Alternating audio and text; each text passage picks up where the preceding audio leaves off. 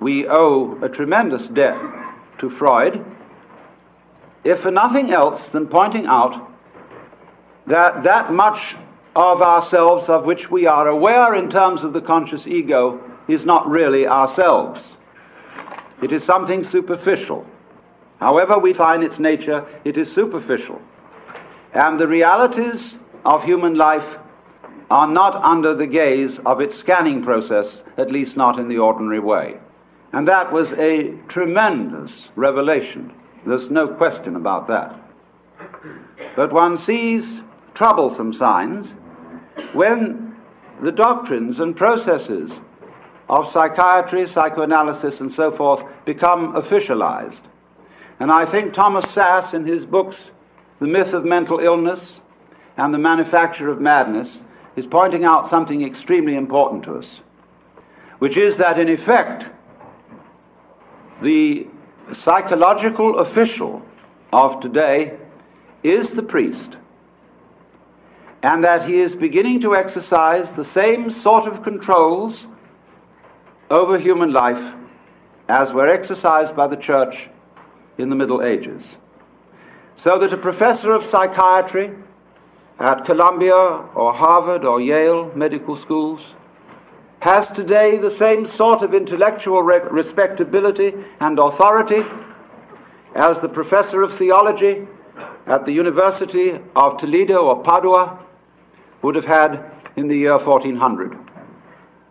Now you must realize that the theologians of those days not simply believed in their cosmology and the theology, they almost knew it was true in the same way that our scientists know certain things to be true.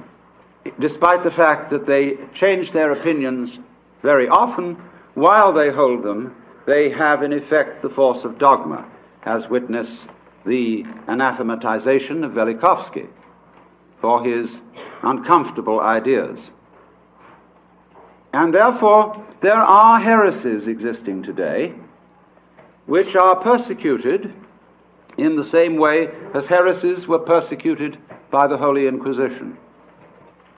And they are persecuted out of kindness, in exactly the same way that the Holy Inquisition persecuted heresy out of kindness and deep concern for human beings. That is unimaginable to us, but it was so. For after all, if you seriously believed that someone who did not hold the Catholic faith and who voluntarily rejected it would be tortured physically and spiritually forever and ever and ever in hell, you would resort to almost any means to preserve a fellow human being from such a fate, especially if the complaint or disease of heresy from which he suffered was infectious. You would first of all reason with him. And if he was not responsive to reason, you would resort to abuse and to forceful argument. And if he was not responsive to that, you would give him shock treatment and bang him about. If that didn't work, the thumbscrew and the rack and the Iron Maiden. And if that didn't work, as a last desperate resort, you would burn him at the stake in the pious hope that in the midst of those searing fires he would think better and make a last act of perfect contrition, and so be rescued from everlasting damnation. And you did all this in the spirit of this is going to hurt me more than it's going to hurt you, in the spirit of a surgeon who is very, very sorry indeed that he has to make you undergo this extremely painful operation. But it is in your best interests, and there really is at least a 50-50 chance that you may survive. And so, therefore, in perfectly scientific medical spirit, people may be very arbitrarily and without due process deprived of their civil rights, incarcerated in prisons that are in many cases much worse than prisons for criminals, and generally left to rot, be neglected and ignored, and when bumptious, given shock treatment or put in solitary confinement. For what? because they have unorthodox and heretical states of consciousness. A lot of these people are not dangerous until provoked into being dangerous by being ignored, by being treated as machines, and in generally defined as non-human. And if you are defined as non-human, there's precious little you can do about it, because everything you say that sounds human will be taken as a kind of utterance of a mechanical man, as imitating humanness out of lunatic cunning. You will be suspicious. Everything you say will be listened to in a different way and with different ears. And you will have one hell of a time talking yourself out of it, because there really are no rules as to what one must do when incarcerated for having unorthodox consciousness. There is no clear road to repentance. And this is found likewise in jails, where people are incarcerated on 1 to 10 year sentences, as in places like Vacaville, California, where when I visited such prisons, young men have come to me in perfect desperation, saying, I don't know what's happened to me, because I want to live like a decent citizen. I know I've done things that are wrong, but I simply don't know what is expected of me here. If I try to do what's expected, they say I'm compliant. And that seems to be some sort of a sickness. Thomas Sass drew attention to this when he quoted a discussion of the types of school children who may very well need therapy. There were overachieving children. There were underachieving children. There were children who exhibited erratic patterns. There were children who were sort of dully mediocre. In fact, every sort of child can be given a diagnostic name for his behavior which sounds sick. As Jung once suggested, life itself is a disease with a very poor prognosis. It lingers on for years and invariably ends with death.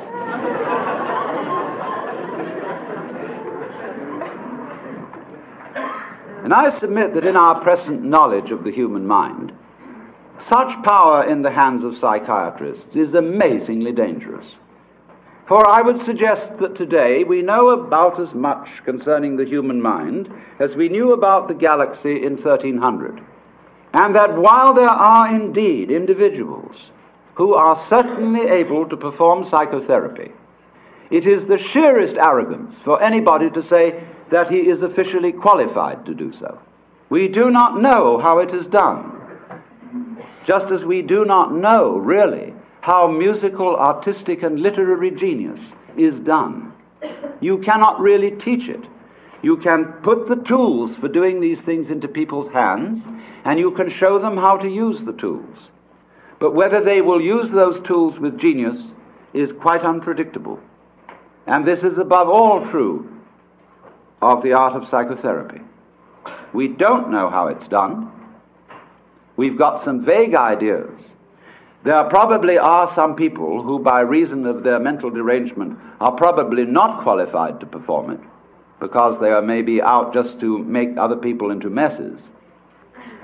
But to say that there are certain standards and certain examinations that can be passed and certificates that could be issued, which do indeed qualify people for this work, is, I think, pernicious nonsense, and is used, of course, out of economic self-interest when those who consider themselves official therapists run into competition.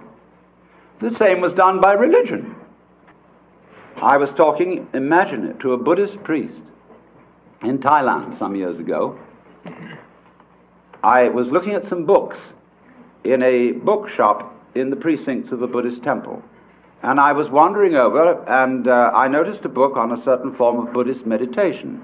And I murmured, Satipatthana, which is the name of a certain kind of Buddhist meditation. And a voice suddenly said to me, you practice Satipatthana? I looked up, and there was a skinny Buddhist monk in a yellow robe with rather red eyes looking at me. I said, not exactly Satipatthana. I use a different method. It's called Zen. Oh, Satipatthana, not Zen. I said, oh, well, it's something like it, isn't it? No. Well, it's rather like yoga, I said, isn't it? Not yoga. No. Satipatthana, different. Only right way. Well, look, I said to him, I have a lot of Roman Catholic friends who tell me that their way is the only right way. Who am I to believe? I said, you're like someone who's got a ferry boat for crossing the river. I use the Buddhist simile. And another fellow down the stream has opened up ferry business. And you go to the government and say, he's not authorized to operate a ferry boat because he's competition to you. Let all operate ferry boats who will. And if you haven't got the sense to stay off one that sinks, it's your fault. And after all, I could say to him, you believe that everything that happens to you is your own karma. So why worry? But now, it's so interesting that since official psychiatry, and I underline that word official because I hope those of you in this audience who are therapists will regard yourselves as unofficial. At least that'll give you an out. But nevertheless, official psychiatry has curious things in common with Western religion as well as with Eastern. With Eastern, I said, only insofar as it has an interest in states of consciousness and inclines to regard other states of consciousness than the ordinary as sick. But it has one very important feature in common with Western religion. And to that, we have to go a little bit into Western religious history and ask ourselves what in Western religion, and especially in Christianity, and this goes also for Judaism, Islam, what is the great heresy? Curiously enough, the great heresy was first in the West committed by no less a person than Jesus Christ, who believed himself to be God. This, of course, will be unquestionably true if you think that the Gospel of St. John has historical value. It's a little vaguer in the Synoptic Gospels, but if you read the Gospel of St. John, there is absolutely no doubt about it, for he said, I and the Father are one. He who has seen me has seen the Father. Before Abraham was, I am. I am the way, the truth, and the life. I am the resurrection and the life. He said all that, according to this gospel.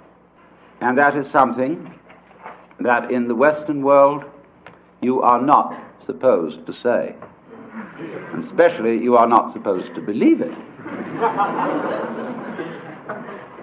And naturally it was very difficult for Jesus, because he was saying all this in the context of the Hebrew culture. And he tried to find language in the Hebrew scriptures with which to express his state of consciousness, because he had an unusual state of consciousness. As I read it, he had cosmic consciousness, otherwise known as mystical experience, otherwise known as moksha, nirvana, bodhi, satori, fana elvana, or what you will. And that happens to people. It has happened as far back as we know. It happens all over the world and in all cultures. We don't know very much about it. We don't really know ways in which to make it happen, because it seems to be of the nature of it that it is a spontaneous surprise. But it unquestionably happens. And most people keep their mouths shut about it when it does. I had a friend who, in the middle of having a stroke, had this illumination, and he said to me, I fear to speak to my friends of this, but it was the most beautiful experience. I shall never be afraid of death. In fact, I recommend everyone to have a stroke.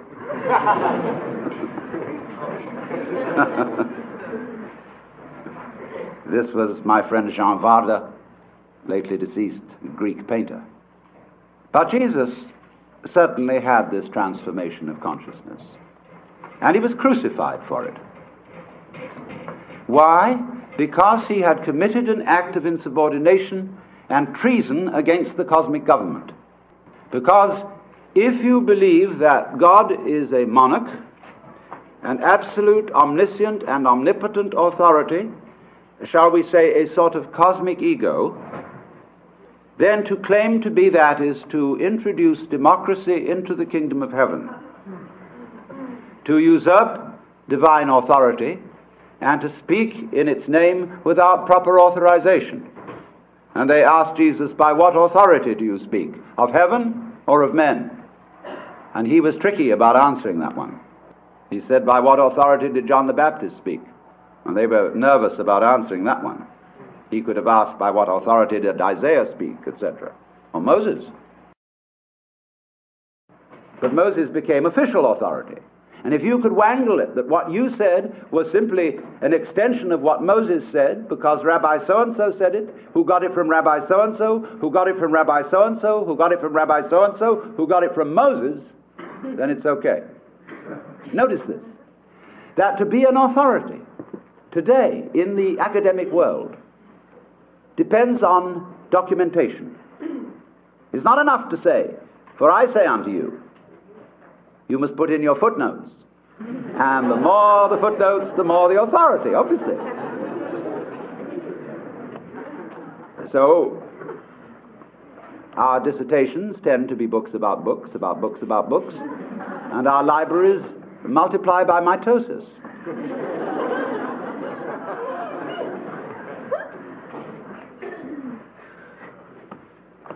So, when somebody speaks as an authority, that means speaks as the author. That's all it means.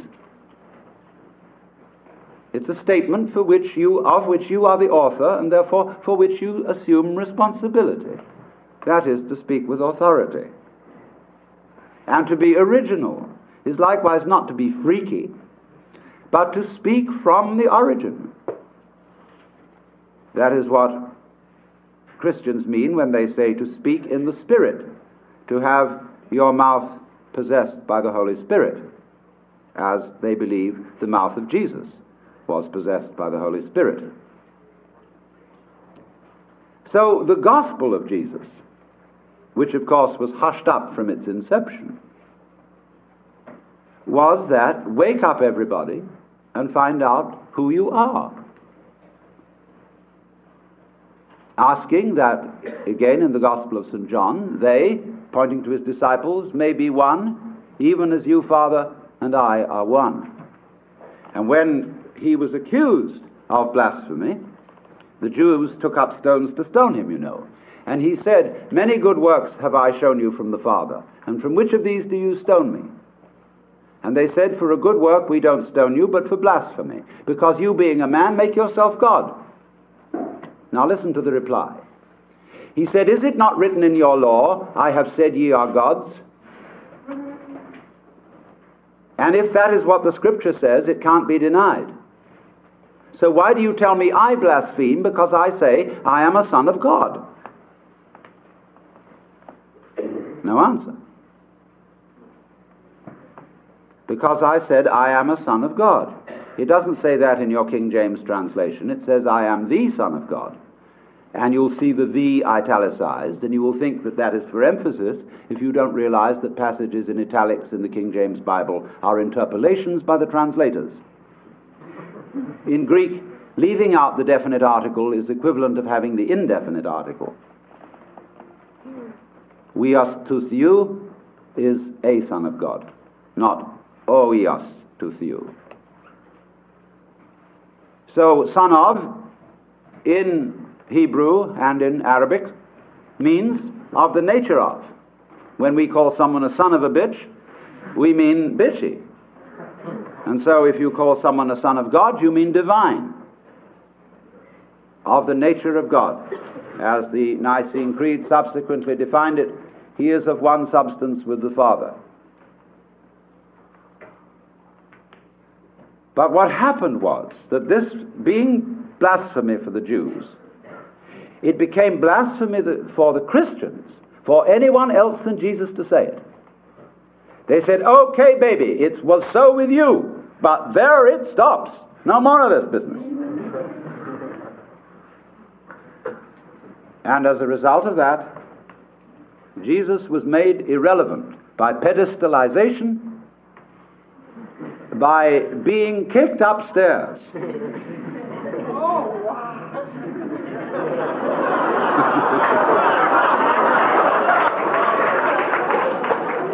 In spite of the fact that he said, greater works than these that I do shall you do. Oh no, Upstairs with you, baby. Because we just can't have that sort of thing going on in a monarchical universe. We are not going to have democracy in the kingdom of heaven. So, this is why the gospel is impossible. Because we are supposed to follow the example of Christ, where he says, for example, be not anxious for the morrow. Do not worry about what you shall eat, what you shall drink, and what you shall wear. God will take care of you. Doesn't he take care of the birds? Don't the flowers grow? They're wonderful. They're crazy. They're great. What are you worrying about? I've never heard a sermon preached on that. Never. Because it's totally subversive. The economy would crash.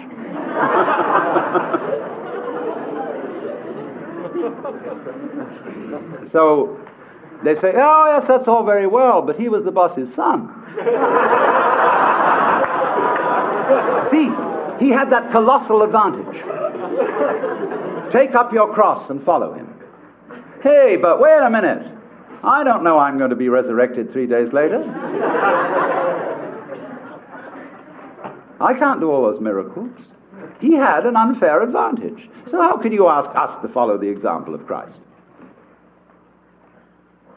But supposing he didn't have an unfair advantage. Supposing that what was true about Jesus as a Son of God is true of us. Only a few of us know it. And we are pretty careful to be quiet about it, lest the same thing happen to us as happened to Jesus. And indeed it often does. And you know, you get these people from Arkansas or Texas or anywhere in the Bible Belt who never heard of the Upanishads, and they have this cosmic consciousness experience, and they realize that that's what happened to Jesus. They say, I'm Jesus, come back. Well, everybody says to them, you aren't Jesus. It's pretty obvious you're not Jesus. You're just Joe Douglas. Well, he says that's what they said about Jesus.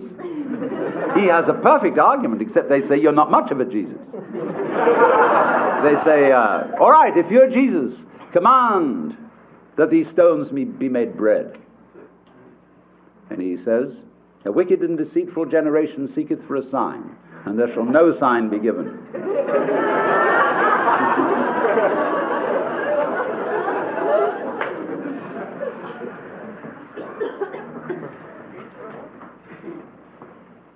Now, why talk about this?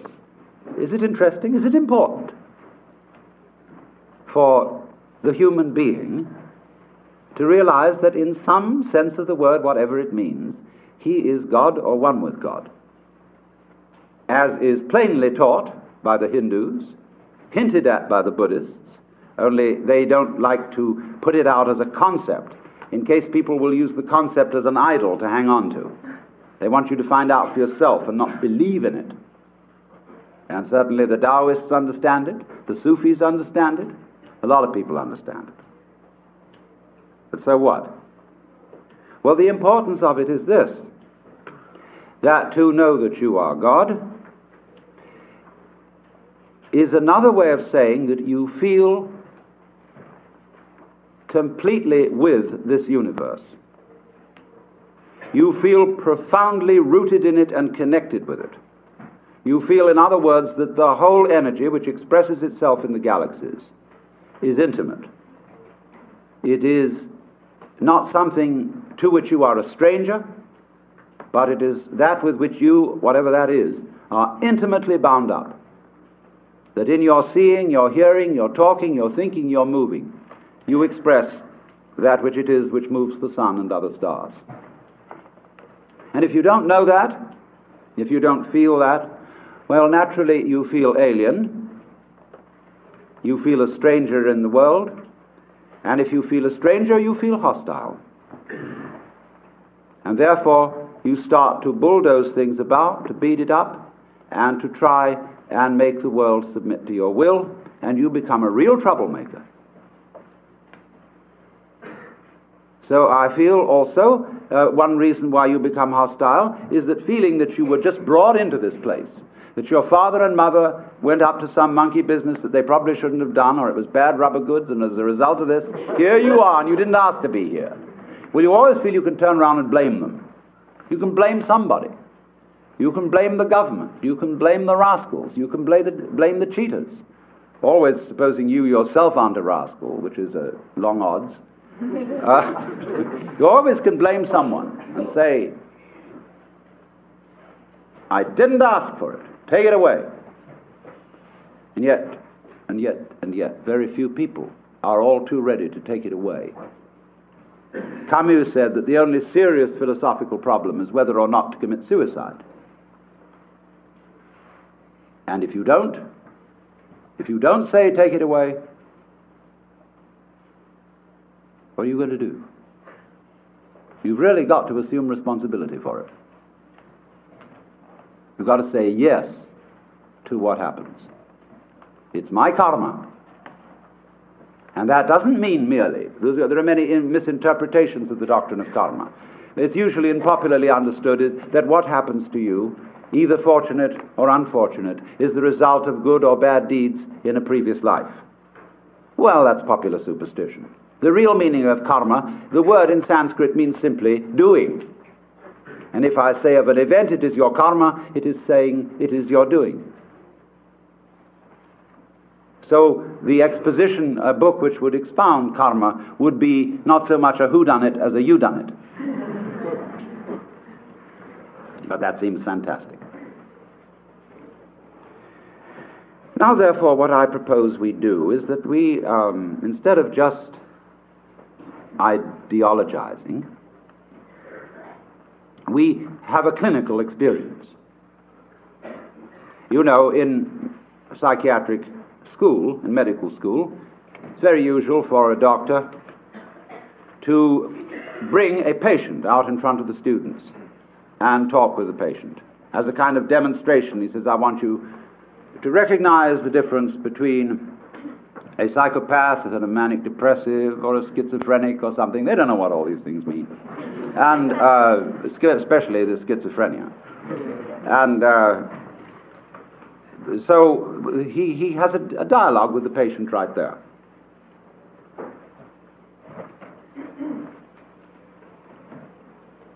So let us suppose that I'm the patient, and you are the students and the doctors.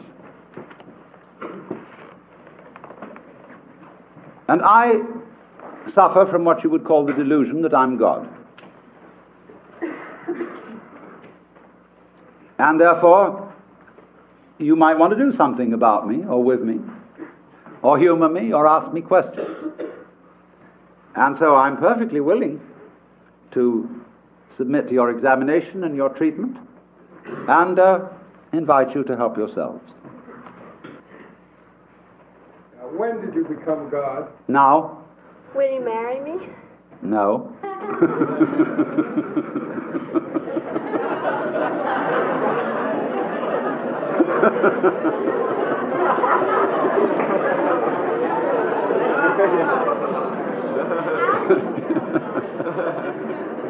Yes. God, do you sleep on your stomach or your back? Sleeping is like politics. One sleeps on the right side, and then when you're tired of that, you sleep on the left. When you're tired of that, you sleep on your back, and when you're tired of that, you sleep on your stomach. And it is thus that the world goes round.